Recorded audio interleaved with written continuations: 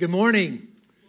I'm Pastor Kyle Thompson. I want to thank you all for being here today, especially our guests who are with us, whether you're in person or watching online or listening to our podcast. Thanks for spending some time with us. I know we had to lose an hour of sleep last night, so thank you for getting up early in our body clock time to come and be here. And some of us are watching basketball games, happier or sad, depending on how your team did. But there is, I think, one Virginia fan here today. And but anyway, we are glad to be in God's house as we are in this Tell a Good Story series. And we've been reading some really awesome stories in the Bible about how God has worked in people's lives. And, you know, the other side of that is it's not just ancient history. God wants to write good stories in our lives for God's story to be a part of our story. And so it's relevant for us today. So I'm glad you're here today to explore the story of Ruth this morning. And before we jump in, just would ask that you join me in a moment of silent prayer, that I would deliver God's word today, that we would all hear from God and truly allow our story to be part of God's story. So let's pray about that together.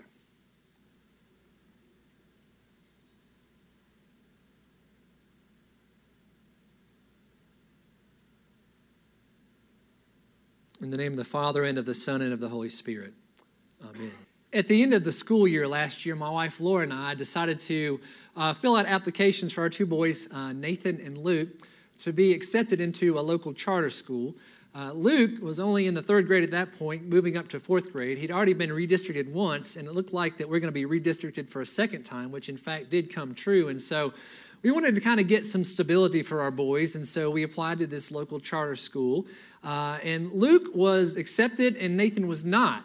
Now, I just have to clarify that it's not based on merit. It's not based on money that you give to the school. It's just simply a flat out computer lottery. And so the computer just kind of randomly chooses names to fill in the slots. And so Luke was accepted and Nathan was not accepted. We were excited for Luke, but, you know, we felt bad for Nathan. And there was a part of us that just, you know, really hurt because our son wasn't accepted. And again, it wasn't because he didn't deserve to be there. It wasn't a money issue. It wasn't a merit issue. It was just a random computer-generated lottery. But I think it kind of taps into something that we all have deep down inside, that we want to be accepted. And we want that our people that we love and care about to be accepted in the ways that they're seeking to have happen out in life. Well, this year, we've applied for next year, and Nathan actually got in because the odds of getting in now are higher because he had a sibling in there, so we're grateful for that. But, you know, it was interesting this year to observe, as Luke's been in the charter school for a year, how some of the other parents of children who got in have acted, and honestly, just some of them have been very snooty about it, very snobby about it. Yes, my child got into the charter school, and, you know, well, what did they do to get in? Did they earn their way in? Did they pay their way in? You know, they got lucky, you know. And so sometimes, you know, we're so excited that our kid gets accepted that, you know, we can become snotty about that. And so, again, I think it just, you know, it taps in to something deep inside of us about being accepted and wanting to be accepted. And so right now we've got high school seniors who are hearing back from colleges that you all have applied to. And this is most certainly a little bit different. It is based on merit-based. Sometimes it's financially based. And so, you know, we've had several members of our church, you know, just share how excited they are to get in the schools of their choices. And we also know that there are people out there this year who are not going to get into the schools that they want to, and they're heartbroken and wonder, well, why was I not accepted when someone else was accepted? And so, you know, it can be a really good thing to get the envelope in the mailbox, or it could be a really terrible thing when the envelope's thin and it's not that big, thick, you know, acceptance packet that comes. And so I'm guessing if you're like me, sometimes we've been accepted for who we are, and sometimes we have not been accepted for who we are. And that's been more difficult to swallow. And so today, as we jump into the Bible, the story of Ruth, that theme of acceptance is all over the place. And I think it's going to help us kind of navigate in our own lives our acceptance or our non-acceptance as we go about living life. And so we're going to go back in time to about 1,300 years before Jesus was born. And the people of Israel have settled into the land of Israel. We spent some time with them last week, and they're now ruled by judges. A judge is a military and religious and judicial kind of leader who's been ruling the people of Israel. And so that's kind of the same time period that we're in today. And a woman who's Israelite named Naomi and her husband and two boys have to leave the country of Israel because there's a great famine in the land. and they have to go in search of food. And so they move to neighboring Moab.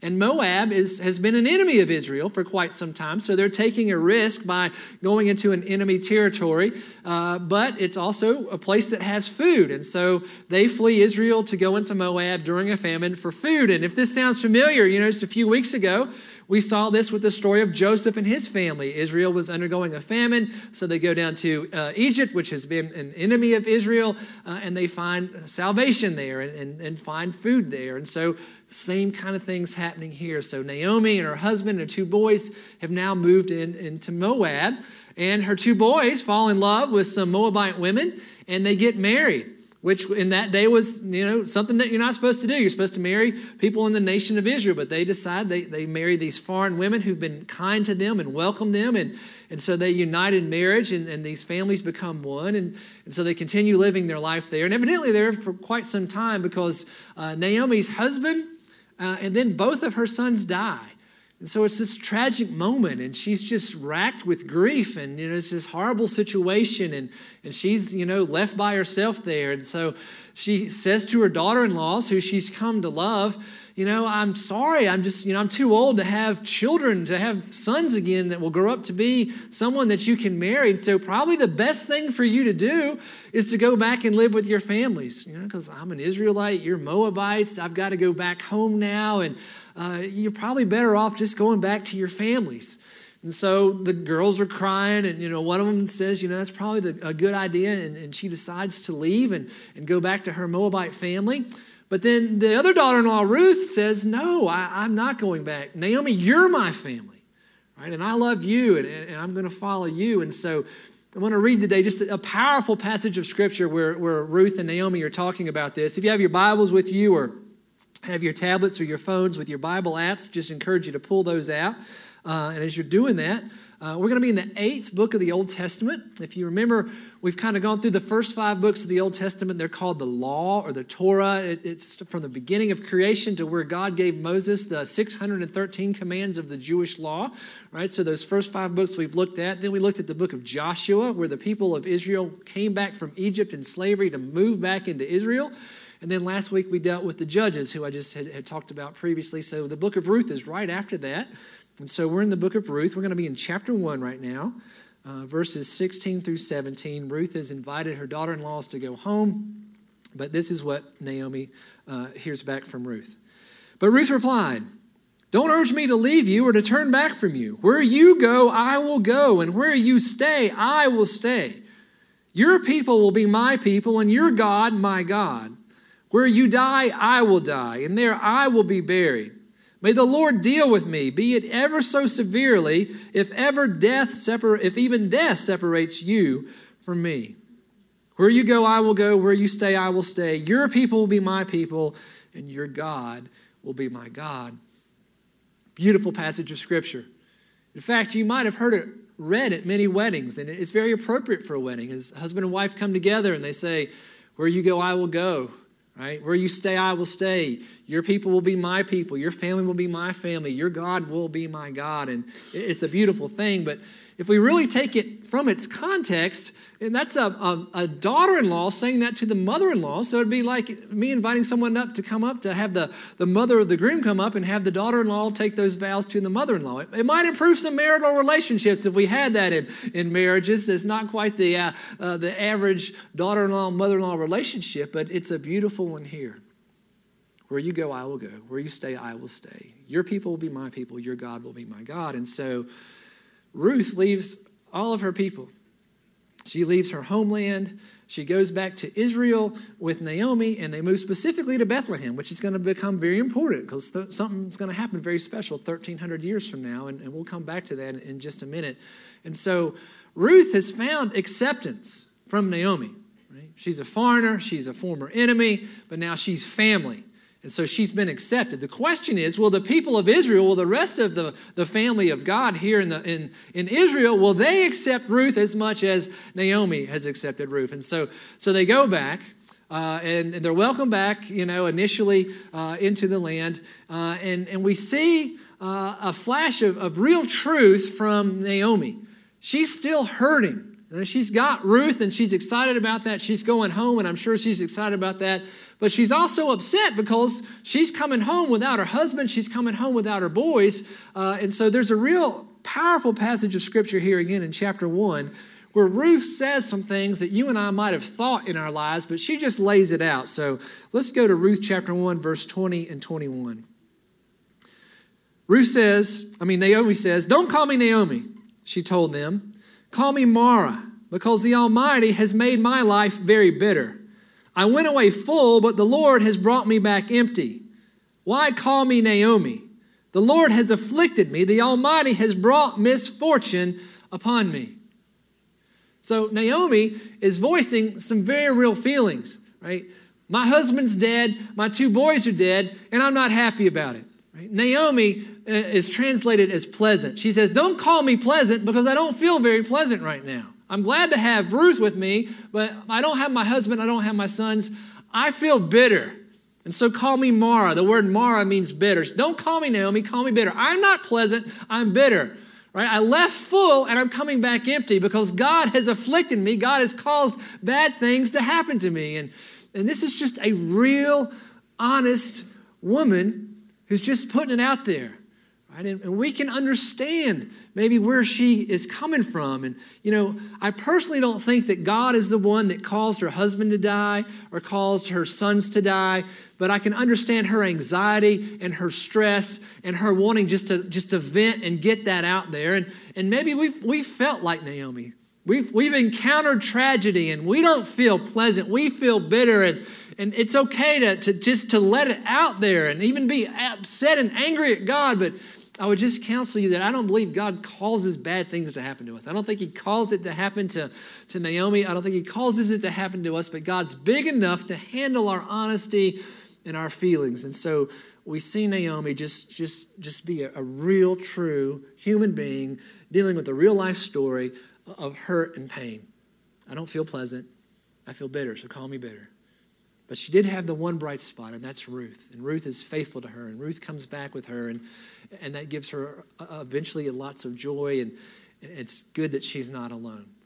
And so she begins to look around and think, logistically, how are we going to survive? What's this going to look like? Don't have a husband to provide for me. It was a very patriarchal society in those days, and especially how am I going to provide for Ruth because she's a foreigner, she's an enemy, she doesn't have a husband. We've got to figure out how she's going to take care of herself. And so what happens is that Ruth decides to go into one of the local farming fields after it had been harvested and to try to glean whatever's been left over. There were some laws in the Old Testament, the law of Moses, where it allowed poor people or people who couldn't provide for themselves after farmers had kind of, cultivated the field, they could go through and they could gather what they could find, the leftovers. And so Ruth goes to find the leftovers and she's working there. And the owner of the field is named Boaz, and he happens to be related to Naomi, which is a good thing. And Boaz sees Ruth out there, and he sends someone to go get her. And who are you? What's your story? What's going on? And she explains to him what's going on. And he'd heard about her and how she'd taken good care of her mother-in-law while she was in Moab. And so that meant a lot to him because it was a relative. And so he said, "Look, Ruth, this is what I'm going to do.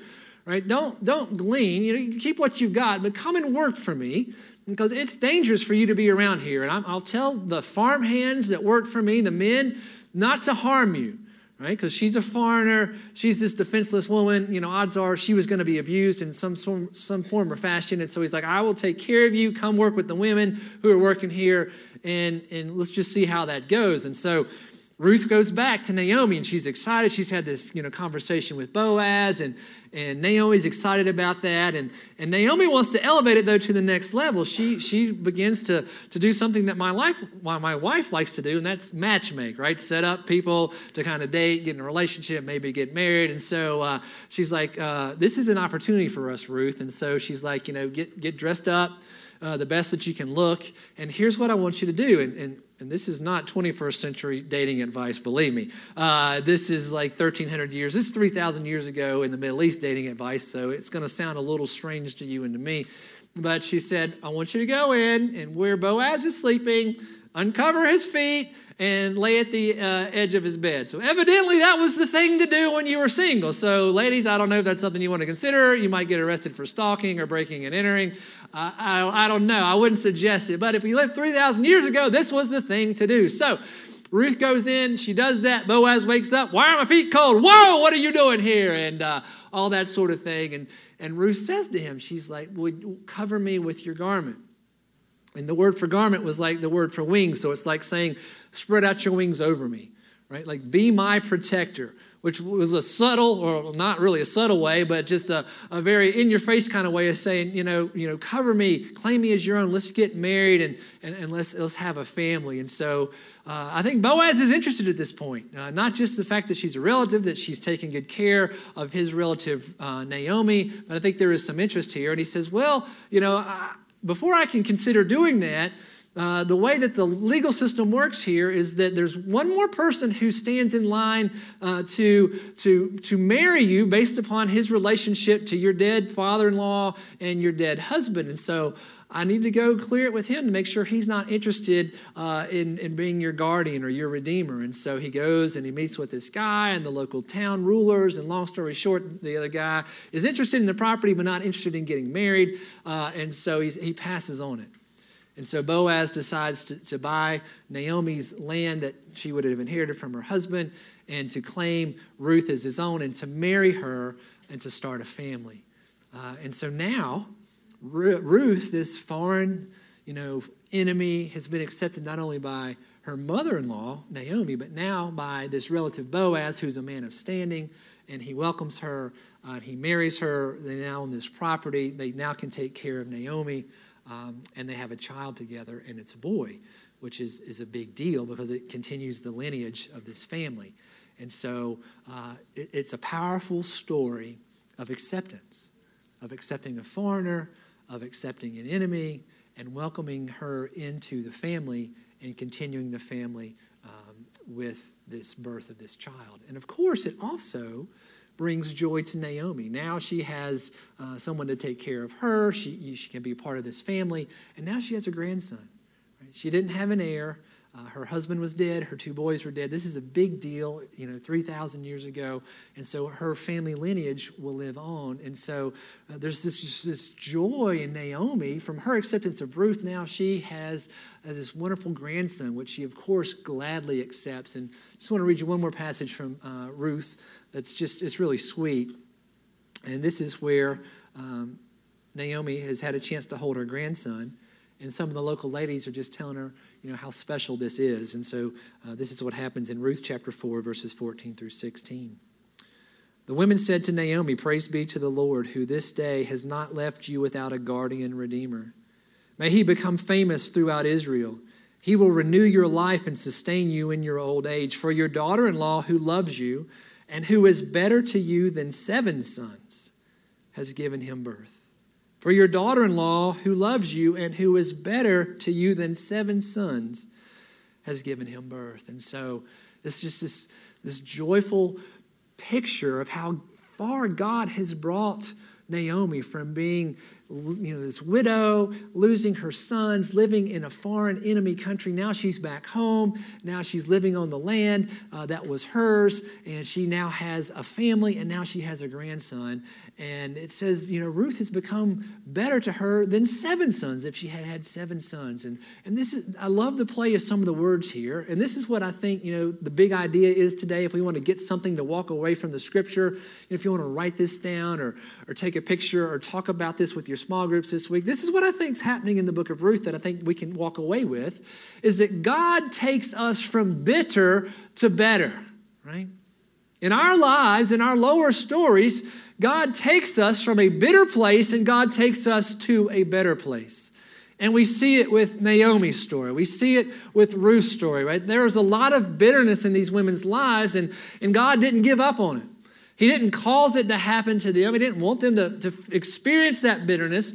But God works in their lives and brings something better into their lives. And so God takes us from bitter to better, right? So no longer it's Mara. Now we can call her Naomi. She's pleasant again, right? It's better than having 7 sons. You've got this grandson. You've got this daughter-in-law who loves you. So in our lives, if we're feeling bitter, if we're encountering something hard in our life right now, something we can't understand, something that we want to cry out to God like Naomi, if there's some kind of tragedy that we've survived and we're not quite sure why we're going through what we're going, if we're in a bitter place, then we can have hope that God's going to bring something better into our lives.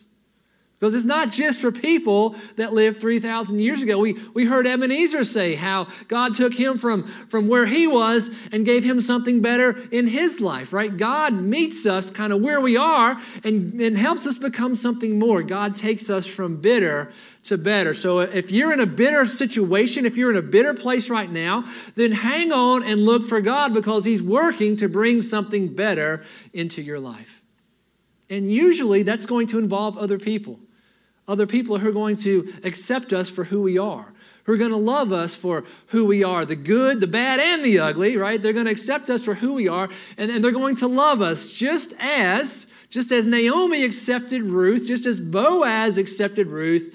God's going to send people into our lives to love us and to accept us and to help us move from bitter to better. How many of us today need to make that move from bitter to better? You know, at the end of 2017 last year, a lot of bad stuff started being publicized on the internet and in the news media, on television and in newspapers and all that kind of stuff. All this stuff about all these people in Hollywood who were sexually taking advantage or harassing or raping women, especially people that they worked with who were underneath them and had in power situations in the hierarchy, and just began to snowball. And then it moved from Hollywood, you know, with movies and television to some of the more beloved news anchors that many of us watched on television. And then it spread to the Olympic gymnasts and hundreds of these young girls and women coming forward who'd been abused and by a doctor that they trusted. And then the Me Too movement started. The hashtag Me Too movement started on social media, on Facebook and Twitter and Instagram and all these places where everyday women, right? Women like our sisters and our moms and our grandmothers and our nieces and our cousins and our friends began to share how they have been sexually harassed and violence that's been done against them and just terrible things that have come up into the light. Right? And the World Health Organization estimates that 1/3, 1 out of every 3 women in the entire world has been a victim of sexual violence. Right? That is just unacceptable. 1 out of 3 women in the entire world is a victim of sexual violence. The Washington Post did a poll and a survey and found that 54%, over half of the women in the United States of America, have reported that they have received unwanted and inappropriate sexual advances in their lives. Right? Unwanted and inappropriate sexual advances, 1 out of 2 women in the United States of America. And of those advances, 95% of them went unpunished. Right? And it's just, again, it's unacceptable. And the power of this Me Too movement is helping women to say, right, we believe you. We accept that you have been abused. We accept that something wrong has been done to you, and you've done nothing wrong to deserve it. And you have nothing to be ashamed of, and that we need to stand up to this and say that this is not the kind of country or world that we want to live in. Right? It's the power of accepting these women's stories is true. That's a powerful, powerful thing. And I think it stems from that acceptance that we see in the book of Ruth. I was talking recently with a female survivor of sexual abuse, and she talked about how hard her story has been and how much work she's done in counseling and with God. And she said that, you know, initially when the Me Too movement started, she was of mixed emotion. She was excited that, you know, that women could finally be heard and tell their stories, but she also was living in fear that people would point and say, it's just a lie. These women are making it up, but she says the more that's come out, the more that women are seeing as being credible, that it's helped her in her own story to feel accepted. And I think that is the power of what's going on right now in our nation and in our world, to say, ladies, if you are victims of sexual assault, if you're victims of sexual violence, if you're victims of sexual harassment, right, we need to accept that your story is real, that you've done nothing wrong, you have nothing to be ashamed about, that the ones who did this to you are the ones who need to answer for it. And I think that's a powerful thing, and I think that God is moving through this. And so, ladies, just by statistics alone, many of you here today have been victims of this. And if this is something that you're struggling with and that you don't know how to gain help with, and I just would encourage you to contact me or contact Pastor Nancy, and we'll do whatever we can to connect you with the right people to help you. Because you don't deserve this, right? You deserve to be accepted and to be believed, and to say that there is a better way, right? That there is a much better way, that we can move from bitterness, terrible bitterness, to something better with the healing power of Jesus Christ. Also think about the high school shootings that just recently happened in Parkland, Florida, and we've got a picture, one of the moms, I think, and just this horrific picture. This is a mom on Ash Wednesday, right? The beginning of the Christian season of Lent. It's Valentine's Day, and 17 people were killed and 15 people were injured, and it's horrific because it's senseless. The loss of life is senseless, and these are students who will never, get a chance to receive their college acceptance letters because they're dead, and it's horrific. Right, it's so sad, and the victims, it's just awful. And the other side, there's another side of the story that's just as terrible. Is the shooter, the perpetrator, the alleged shooter who did this was a 19-year-old boy, right? A 19-year-old young man, and his whole life ahead of him, and now his whole life is just completely ruined as he's ruined the lives of all of these families. It's just so sad and tragic. And I've been reading about him and trying to learn about him, and just from what I can gather from what the news media says about him, he was orphaned. He may or may not have some sort of mental illness going on. He may or may not have been in some kind of white nationalist kind of violent movement. I read one thing from CBS that said he had a failed relationship with a girlfriend, and that might have been why he did the shooting on Valentine's Day, which again coincides with Ash Wednesday. But I'm wondering, and I'm guessing in his life somewhere, he was so full of bitterness that the right person wasn't able to speak to him to help him get better, and it breaks my heart. He had to have been full of bitterness to be able to go and shoot and kill people like that. Right? And so how could the people in his life miss how bitter he was and help him find out who God is to help him get better? And I'm guessing in his life somewhere, he didn't feel accepted for who he was, that he was rejected by one or more people. And who was it in his life who missed the chance to speak a good word, to say, hey, man, I appreciate you. Hey, God loves you. Hey, God has great plans for you. Somewhere along the way, not only did he miss going from bitter to better, he missed out on knowing that he is a loving child of God and that someone should have accepted him for who he was. And so he missed out. And his bitterness didn't become better, and it spread the bitterness to these families. It spreads the fear to our entire nation, and it's just a terrible thing, and we're just missing the opportunity that we see in the story of Ruth, the story of love and acceptance and how to make bitterness into betterness by letting God be a part of our story. That's why I'm so excited today that in the lobby we can go and we can hear about our efforts at Pinewood Elementary School. It's a school, it's just a few miles away, and we get a chance, to feed children, to give them school supplies, to give them backpacks, but also to sit down with them and to read to them and to tutor them. And we don't have to, have a degree or anything like that. We just have to be able to read or spend time with a child to say, you're special, you're important, right? There are lots of ways to fight, school shootings, but I think that the best way is to teach children that they're loved by God and that they're special and have something to offer the world. When they're bitter, we can help them become better, and that's through establishing personal relationships, and our church is doing that. And maybe God might pull on your heartstrings today to stop by the table and say, wow, how could I get involved? Maybe I could go once a week or once every couple of weeks and spend time with the same child again and again and again, and maybe we'll prevent something like that happening.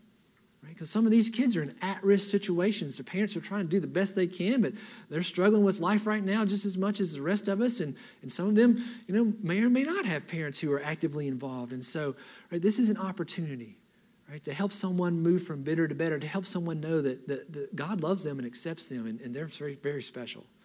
I think it's an incredible opportunity for our congregation. Now, getting back to the story of Ruth and Naomi, we see this powerful story unfold in their lower story, right? Lower story, I mean the earthly story, like, that we live in our lives, and how God takes them from a tough situation, gets them through that, and makes their lives better. And I think God does that for all of us. There's always going to be negative stuff we're dealing with, but God's always working to bring better in our lives. But God also uses this story to advance his upper story, right? The story of salvation for the world. And here's how that works. So Boaz marries Ruth. And incidentally, Boaz's mother, her name is Rahab. Does that sound familiar? We heard about Rahab the past couple of weeks. She was the prostitute who lived in the city of Jericho when Joshua sent spies into the city of Jericho when they were coming back to take over the land of Israel. And Rahab helped out the people of Israel. They spared her life. Right? She goes on to have this son, Boaz. And so Boaz is the one who marries Ruth. And Boaz and Ruth have a son. His name's Obed. He's going to have a son named Jesse. Jesse's going to have a son named David. David's going to become the greatest king in the history of Israel. Right? So Ruth and Boaz, right? Boaz, the son of a prostitute, Ruth and Boaz are going to have a great-grandson who's going to be the greatest king in the history of Israel. And from King David, through his lineage and his genealogy, is going to be an even greater king who descends from him. His name is Jesus. So Jesus is going to descend from a prostitute through Boaz, through Ruth, through King David, is going to come the Savior of the world. So God is using the lower story, this bitter story of a woman named Naomi, of a woman named Ruth, to make it better for all of us by sending Jesus into the world. Right? God sent Jesus, his son, into the world because we're far from God and God wants to be in a right relationship with us. What it means is Jesus was sent into the world to be like Boaz, to redeem us, to buy us back. Right? Instead of spreading his garment or his wings over us, Jesus spread his arms out on a cross and died and came back to life so that you and I can be in a right relationship with God.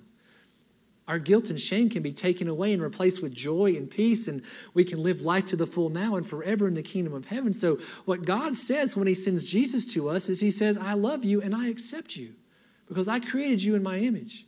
You're not perfect, and I don't like everything about you, and I don't condone everything that you're doing. There's some wrong things that you're doing that need to get better. And here's the story. God meets us where we are, and he helps us become something more. God meets us where we are, and he helps us become something better. God meets us when we're bitter, and he helps us become better. Right? And so God accepts us. He loves us because we're created in his holy and divine image. He loves us even though we have good, bad, and ugly within us. And he's like, I can help you with the bad. I can help you with the ugly. I love you because I made you and you're in my image. And yeah, I have wonderful plans for you. And where you're bitter, I want to make you better. And I want you to feel the acceptance. Right? And so brothers and sisters, if you're feeling bad about yourself today, if you're feeling guilty, if you're feeling ashamed about something, right, this is the time to give it to Jesus. So Jesus, I'm tired of feeling this way, and I'm not perfect, but I want to believe that I'm created in your image, and I want you to come and live in me, and I want you to help me move from bitter to better. I want you to help me become something more. God, thank you for accepting me and dying for me and coming back to life for me. This is the moment for us to receive Jesus and to move from bitter to better, to help God come in and help us become something more. Amen. And here's the cool thing. Once we receive Jesus and we begin to tap into all that good stuff and that power, then he's going to put people in our lives who need that same good news, right? And so your homework today, if you would choose to accept it, right, the way to apply today's big idea, God wants to take us from bitter to better. This is the challenge that I would issue to all of us, that we would do one thing for one person in our lives this week to help them feel accepted. That we would do one thing for one person this week to help them take one step from bitter towards better, right? Because if you're like me, there's people that are probably coming in your mind. You can see them now. They're starving for attention. They are starving to have someone say something nice to them. They might be annoying and irritating. They might be acting out and doing negative things or harmful things, but they are dying for someone to notice them and say, you know what? I appreciate you. I don't agree with everything that you do. I don't condone everything that you do, but I want you to know I appreciate you, and I want you to know that I accept you, right? And so maybe it's a word of confirmation that we simply say, you know what? Hey, I really appreciate you. I'm glad that you're in my life. Or maybe it's as simple as an invitation. Hey, would you like to grab lunch with me? Hey, would you like to come sit with us? Hey, would you like to be a part of our group? We see you. We notice you. You're important. We want you to be a part of who we are. Right? Again, it's that deep down feeling inside of us that we all want to be accepted. We all want to get rid of our bitterness. We all want to get better, right? So this week, do one thing for one person to help them feel the acceptance and love of God. One thing for one person to help them take one step from being bitter to being better. Maybe it'll prevent somebody from shooting up a school. Maybe we'll help a woman who's been plagued by demons of sexual abuse feel better about themselves. Maybe we'll find someone who feels like they don't belong and it's the end of the rope and they won't commit suicide. Maybe, who knows what we can do, what God can do from us, because if God can move Ruth from bitter to better, if God can move Ebenezer from bitter to better, God can move us from bitter to better, we can help someone else. I love what Ebenezer said in his testimony. I just want people to accept me for who I am. I just want people to accept me for who I am. And he nuanced it by saying, now that I'm in Jesus, this is who I'm supposed to be, right? God is making me who I'm supposed to be. I'm becoming the person that I want to be. How many people in our lives just want to be accepted for who they are? Brothers and sisters, receive Jesus into your lives. Know that you are accepted because you're created in God's image. Ask God to help you move from bitter to better, but don't just stop with yourself. Find somebody, one person this week, do one thing for them to help them feel the love and acceptance of Jesus. Help them move one step away from bitterness and closer to better. Move from bitter to better in the name of Jesus Christ. Amen.